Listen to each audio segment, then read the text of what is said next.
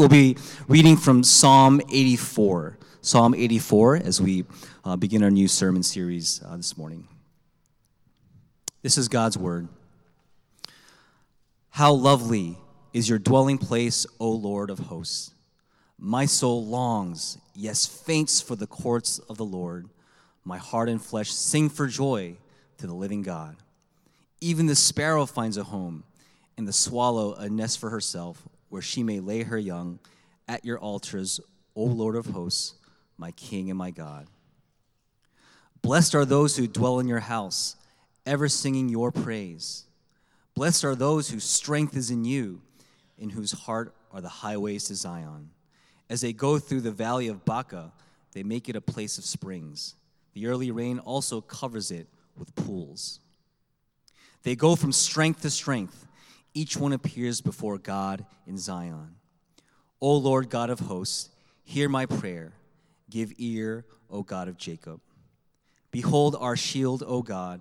Look on the face of your anointed. For a day in your courts is better than 1,000 elsewhere. I would rather be a doorkeeper in the house of my God than dwell in the tents of wickedness. For the Lord God is a sun and shield. The Lord bestows favor and honor. No good thing does he withhold from those who walk uprightly. O Lord of hosts, blessed is the one who trusts in you. This is God's word.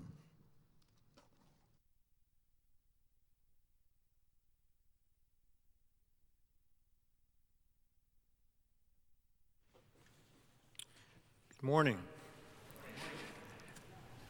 We are continuing our Sunday morning teaching series today on seeking God, but we're shifting the emphasis for the second half of the series. For the first half, we looked at the life of King Josiah, and we were focused on thinking about what are the evidences, the marks that come out of a life that is set on seeking God. This second half, we want to be a little more practical. How do we actually do this? What are some of the nuts and bolts of how you go about seeking God? And we want to understand what this looks like, not for someone with loads of time on their hands, not for someone who's been able to get away for a weekend retreat, but we want to focus on what this looks like for busy people in the Philadelphia suburbs, people with high-intensity, high-demand jobs, people who are raising families, who are running in 20 different directions at the same time, people who feel like they can hardly breathe. What does it look like practically for us to seek God? And the first thing that we're going to consider is something that usually gets overlooked, but it's something that is absolutely necessary before we look at anything else, and that is desire. That if you are going to seek God first, it sounds really obvious, first you have to want to. You have to believe that he's worth your time and energy out of all the other things that you could be doing. Now, on its own, desire is not enough. You also have to have some tools to work with. We'll look at some of those tools in the following weeks. But any tool that you have is worthless if you don't want to use it. If you don't want to use it, you might as well not have it. And so it's that combination, having tools but the desire that comes first, it's that combination that actually leads to hope in your spiritual life. I've been talking to a friend who's struggled to love his family well. He's really growing right now. He's been getting a lot of good input from a lot of people. And I love something that he said this last week. We've been talking about what is the practical difference that your faith makes to loving your family. He shot me a text afterward. He said, for maybe the first time in my life, I feel desire to change beyond just a wish, and it's within reach. I think that's incredibly hopeful. He just said that he wants to try. He wants to do more than just wish he could change. He wants more than just saying, well, wouldn't that be nice? Instead, he's saying, I'm experiencing that kind of desire where my wants are changing. It's the kind of hope that you get when you are reoriented your life toward God and a life with him more than you're oriented to anything else. And that new reorientation then flows into the lives of the people around you. So that's our focus for today, on cultivating greater desire, on developing greater wanting, greater longing for God, because every one of us needs that. I need that. And we're going to look at this by asking 3 questions from Psalm 84. First, what exactly does the psalmist hunger for? What's he want? What does he desire more than anything else? Second, what difference, practical difference, does that desire make in life? And then third, how can we have that too? So what does he desire? What difference does it make? And how can we get that? Verse 1. How lovely is your dwelling place, O Lord of hosts. My soul longs, yes, faints, for the courts of the Lord. My heart and flesh sing for joy to the living God. And as you work your way through this psalm, you discover there's a lot of emphasis on a physical location. A lot of emphasis on the temple in Jerusalem. You can see it there in verse 1. It's a dwelling place for God. Or verse 2, it's the courts of the Lord. Verse 3, it's the place where his altars are. Verse 4, it's his house, and so on, all through the psalm. And you start to think, why? Why all this emphasis on a place? Well, remember what we've been saying. The Old Testament's very physical. It shows you physically what is true spiritually. And so it's teaching you here that God wants to live with you. That's God's goal. It's teaching you that by giving you this picture. God's got a house, and his house is in close proximity to other people. So his people have houses in Jerusalem, in Zion. He has a house there as well, and you can find him there. You can find his presence there. And that's what makes his house so special. It's why the psalmist wants to be there. It's why he longs to be there. It's not that the architecture is lovely. It is. But that's not what draws the psalmist. It's the individual who makes his home there in that house who is lovely, and it's his loveliness that then makes the house lovely. How do you know that? Because verse 2, the psalmist sings to a person, not to a building. He sings to the living God. Not to an impersonal force, not to an idea, a philosophy, a way of life. He sings to a person that he expects can actually hear him singing. A person who wants him to be there, who wants to hear from him. How do you know that? Because verse 3, there are altars in God's house. There's one altar for sacrifice and one altar for incense as you read through the Old Testament. And so one of those altars lets you ask for God's forgiveness and receive it so that God is not angry that you're there with him in his house. It's the altar for sacrifice. The other altar lets you offer up prayers to him, the altar for incense. If you think about it, you realize God doesn't need those altars for himself. They're not there for him. They're there for you, which means that he put them there because he wants you there. He put them there in order to welcome you so that you could come and see him, be with him, talk with him, so that you could make his dwelling place your dwelling place, his house your house, that you could be there even more than the wild birds build homes there. That's what God wants, and you hear the psalmist saying that's what he wants. He wants to be there so badly, longs for it so much that he's faint. He's at an end of himself. He's absolutely spent, worn out with longing. He's not there physically at the moment. He's longing to be there, desperately wanting to be there. See, when you have something, you don't long for it, you enjoy it. He's longing. So what is he doing? He's thinking, reflecting, remembering what it's like to be where God is, remembering what it's like to be with God. Imagines the altars there, can see the birds nesting. His longing is pulling up these pictures in his mind. And his longing is doing something else. It makes him sing for joy. Your version might say cry out. Both of those are right. Because the word has this sense of exultation, of exulting, of giving a ringing cry, of shouting for joy. Longing for God does what? It sparks joy in him. Joy that moves him to actually engage God personally, to sing to him, to relate to him. Have you had that kind of time in your own life? Time when God was so close, a friendship was so special with him that it just brought you joy. You'd find yourself walking down the street just smiling for no reason at all, just starting to turn to him throughout the day, talking to him, singing. Have you had that kind of time? I'm hoping that that's what the kids have while they're away. Maybe you had that time in high school too, or in college, maybe after a retreat or a really good time of prayer and praise. If you have had that, you know how wonderful that time is. But you also know that it can slip away from you, that longing can fade, that it gets clogged up over time, that over time you're not imagining what it's like to be with God because you're imagining other things instead. Things that take over your imagination and distract you, and they crowd God out. Jesus told a parable like that. He talked about how the worries of this life, the deceitfulness of wealth, the desire for other things can choke his word right out of your life. How you can get consumed with other things, things you worry about, things that you want. And those things start to be important in your mind. They become more special to you than God is.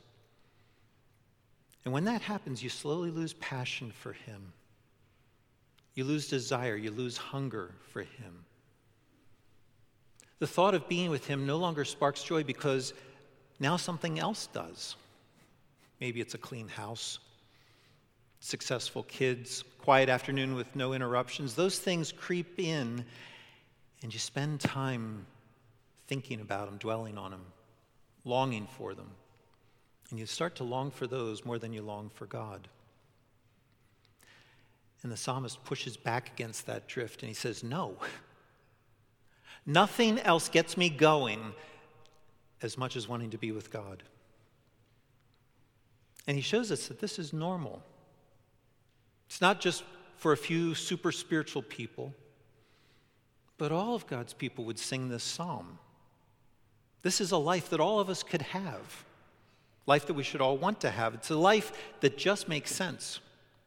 You think about it, everything else that we could ever want in life, everything else that we could ever dream about comes from God. It's all less than he is. So logically, how could those lesser things, they're good things, they do bring joy, how could those lesser things spark more joy in us than God himself does? It doesn't make any sense, but it happens. Those things become more joy-filled for us because our imagination gets broken. Start to let yourself imagine that those things can compete with God.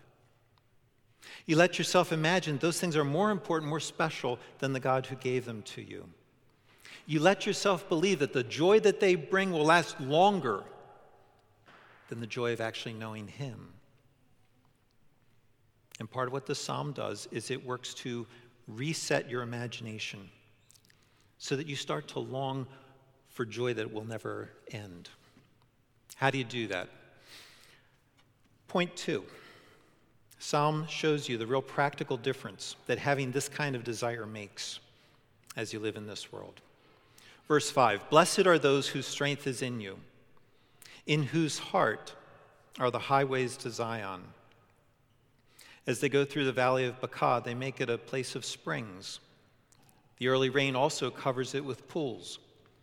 They go from strength to strength. Each one appears before God in Zion. There's a lot of word pictures there that as you read through it real quickly becomes a little more confusing. So let's unpack some of it. What does it mean, verse 5, that you have a highway in your heart? Blessed are those in whose heart are the highways to Zion. Remember here what we studied last year about this same time, that when Scripture talks about your heart, it's talking about the control center of your life. And that what is in your heart is what then guides you through life. So if you have the road to Zion in your heart, the road to where God himself is, then you have set your entire life on moving toward him. And in that sense, your whole life becomes this pilgrimage to get to him. That's how some of the other Bible versions will translate this passage. It's taking that longing that the psalmist has already talked about and it's spreading it out across the length of your entire life. What's it mean then, this valley of Baca? This is the only place in Scripture that this shows up. It's not even clear that there's an actual physical location somewhere in Israel called the Valley of Baca. But the word Baca can have a couple different forms. It can either be a noun or it can be a verb. When it's a noun, it means a balsam tree. And the thing about balsam trees, I don't know this, I have to look this up. The thing about balsam trees is that they actually drip sap. And so you have this picture of something dripping moisture. That's the noun form. The verb form means to weep. So both of them mean kind of the same thing. The picture that you're being given here is that you are walking through this valley of tears, this valley of weeping, while you're on pilgrimage. Very difficult place, very dry, very hard, and it just causes weeping because of what you're going through. So what is the valley of weeping? It's life in a broken world, where you end up weeping, where you just want to find some good refreshment in this world, in good, normal things, and you don't. It's life when relationships are filled with tension that shouldn't be. It's life when romance fizzles that you thought never would. It's life when your children keep pushing back against you all day long. It's life when your parents don't understand you. Life when your career stalls.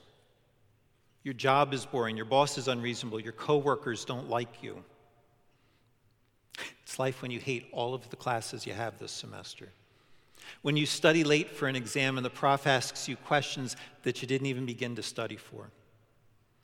It's life when something is always breaking. Your house, your car, your body. When you get wrinkles and you pack on the pounds, you can't run up the stairs like you once did. It's life when you go out to dinner, or you go on vacation, or you go out for your birthday, and nothing quite lives up to what you were hoping for. It's life when inflation eats away your savings and you worry if you'll ever be able to retire. This is Baca, the valley of weeping. Life that just saps your joy and energy, that bogs you down and makes you want to quit. The psalmist does not say here that it's your fault you're weeping. It might be, it might not be. What he says is that if you live on this earth, this is the valley that you will walk through. And so the question is then, what gets you through Baca? What gets you through life? You realize there's a couple different options. Option one, just gut it out. Just put up with it, just endure. Life is disappointing. Sorry, that's the way it is. So don't hope for too much. You could try being a Buddhist. If you don't desire, you can't be disappointed. Lower your expectations and learn to be miserable. That's option one, a life of no joy. Option two, double down on figuring out how to get what you are missing out on. So change your life. Go to the gym and work out. Change jobs, change neighborhoods, change your broker. Change your friends. Find a new relationship. Pour yourself into that. In other words, believe that the power to live through Baca comes from changing the valley somehow. And that if you can only get yourself into the right valley, then you'll have joy. It's option two. Find a new way to satisfy your longings that have been disappointed. Option three. Long for God himself, even more than you long for a change in the valley. That's the option the psalmist takes. Verse 6 starts off with, as you go. If your heart is set on making it to God, then while you're on the journey, as you go, you're going to find that there's water for you in that valley. Either springs or pools, some sense of there being an oasis there that has a restorative effect on you. So that verse 7, you go from strength to strength. You get stronger. The valley itself doesn't have to change for you to change in the valley. God will meet you there. God will provide what you need so that you can keep walking through it. In other words, no one gets to skip Bakah. Some of us get more of it, some of us get less, but everyone walks through it. The real difference is not the form that Bakah takes. The difference is in what you rely on as you go, as you walk through it. And so it's not the places that you walk through that control the outcome of your life. It's that inner intention, the internal desire of the person who's going through it. It's the longing to be with God that transforms the things that cause weeping. It's the process of learning to find ultimate joy in God instead of finding that ultimate joy in something else. And that's important to hang on to here because the psalmist is not walking through a joyless life. He's full of joy. He's not seeking God so that God will then change the valley of weeping. God might, but that's not the psalmist's goal. The psalmist's goal is to find his joy in God, since that's something that can't be taken away. And it's that joy in God that then brings water to the valley of weeping. You get real joy because you get God, which is what your soul was longing for most. See, that's the promise of verse 7. That if this desire is in your heart here on earth, the desire to be with God, then you will appear before God in Zion. You will be with him forever. That's what God guarantees you. That if you want him, you actually get him. A lot of things in life that are not guaranteed. This one is, verse 7, each one who has this pilgrimage, this set in their heart, each one appears before God in Zion. Notice here what God is doing. He doesn't say to you, seek me, desire me, because you should. Because that's what good people do. Instead, God gives you reasons to seek him. He tells you why you should, why this is a good idea, why it's worth your investment. Doesn't promise to give you everything you've ever wanted. That's the prosperity gospel.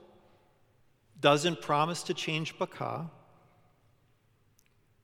Promises to provide for you in Bakah so that you get stronger and stronger as you go through weeping. If this is the God you seek, if this is the God I seek, life can be absolutely nothing that you want it to be, and you'll end up stronger, and you'll have joy. So then point 3, how? How can this be true of us, especially if we've desired something more than we've desired him? See, it's one thing to know what's true, that you should desire this, you should desire him. It's another thing to actually have that desire inside. I know, I am firmly convinced, beyond a shadow of a doubt, that in order for me to lose weight, I have to burn up more calories, use up more calories than I take in. I know that. I don't lose a whole lot of weight because I don't desire that. I don't want that. My problem is not with knowledge. My problem is with wanting, with desire. So what do we do if we found our joy in something other than God? If our longing has moved away from him to something in this world? Is it possible to rekindle desire once that flame goes out? Or, if it's not out, is it possible to have that become even greater? To grow until you couldn't possibly want anything more than you want the Lord? Here's how, verse 10. For a day in your courts is better than 1,000 elsewhere. I would rather be a doorkeeper in the house of my God than dwell in the tents of wickedness. For the Lord God is a sun and shield. The Lord bestows favor and honor. No good thing does he withhold from those who walk uprightly. Notice the logic here. Verse 10, what? There is no better place to be than with the Lord. One day with him is better than an infinite number without him. It's better just to be a doorkeeper. What would that mean? It means that you're just on the threshold. You're not really in the building. It would be better to be on the threshold of his house, to be near him, than it is to have a comfortable life away from him. No better place to be than to be with him. Why? Verse 11. Because of all the benefits that come from being with him. There's 4 here.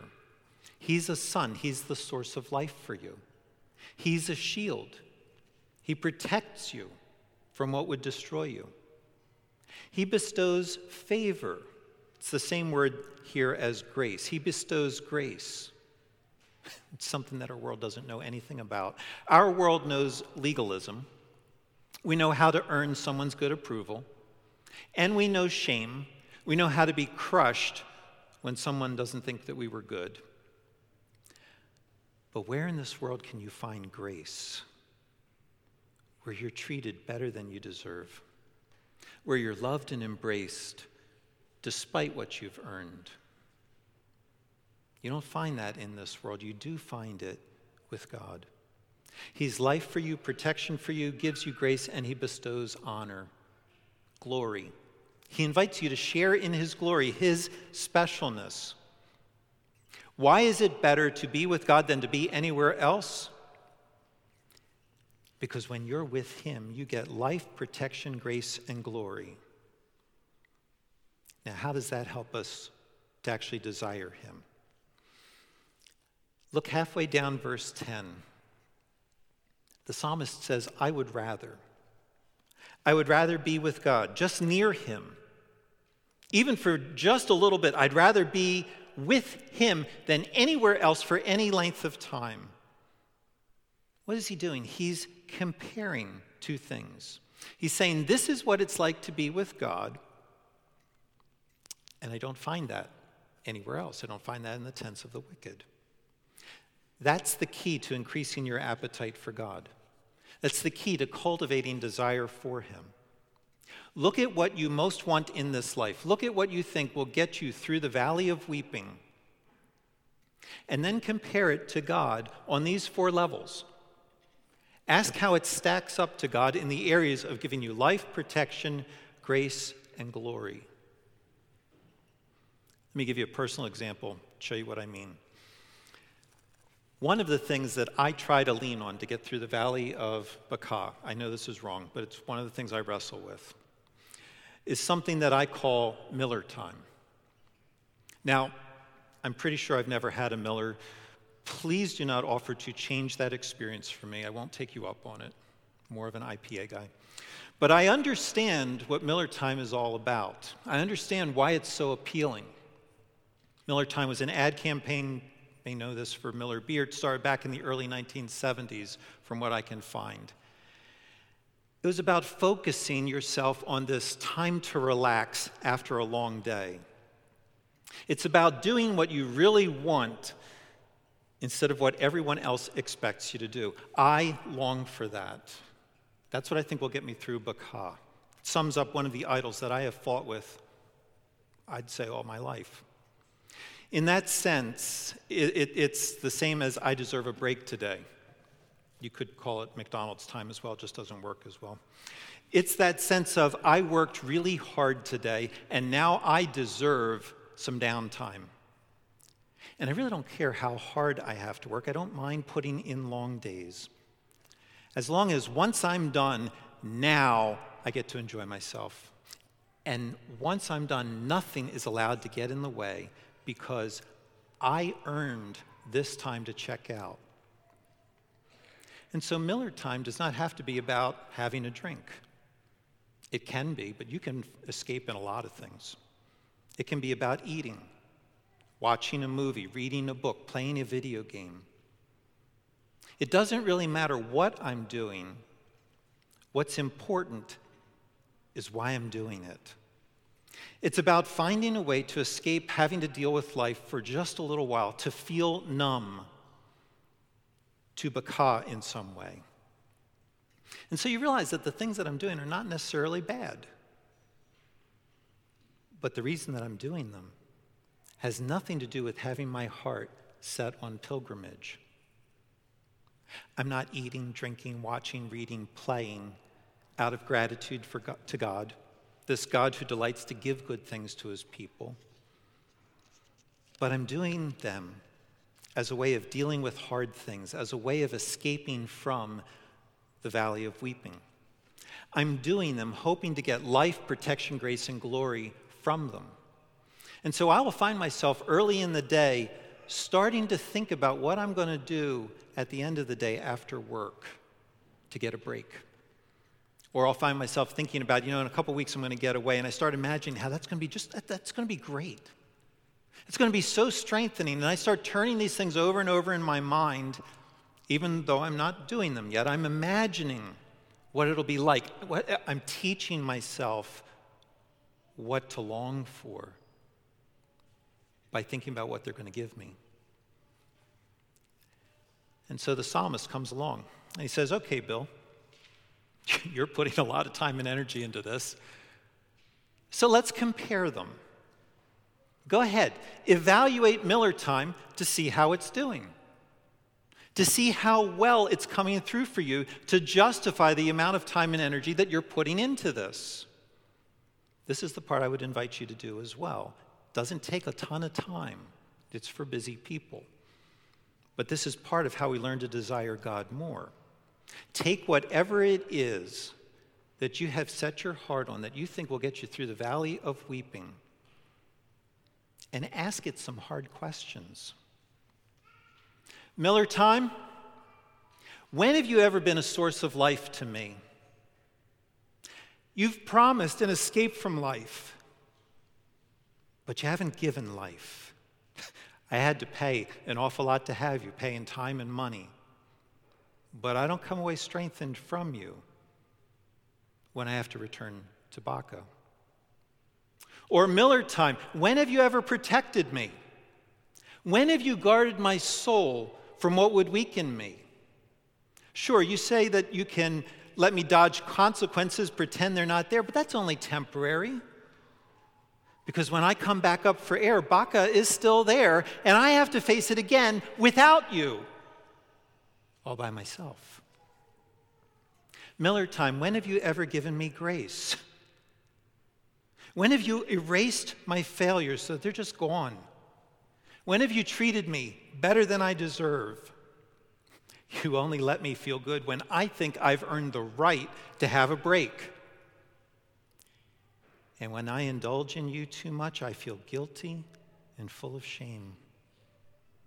Or Miller time, when have you ever made me feel more necessary, more helpful to others, more glorious as you help me run away from real life? When have you made me feel more fully human, more proud of what I've done, proud of what I've become, more able to hold my head up and feel good about myself?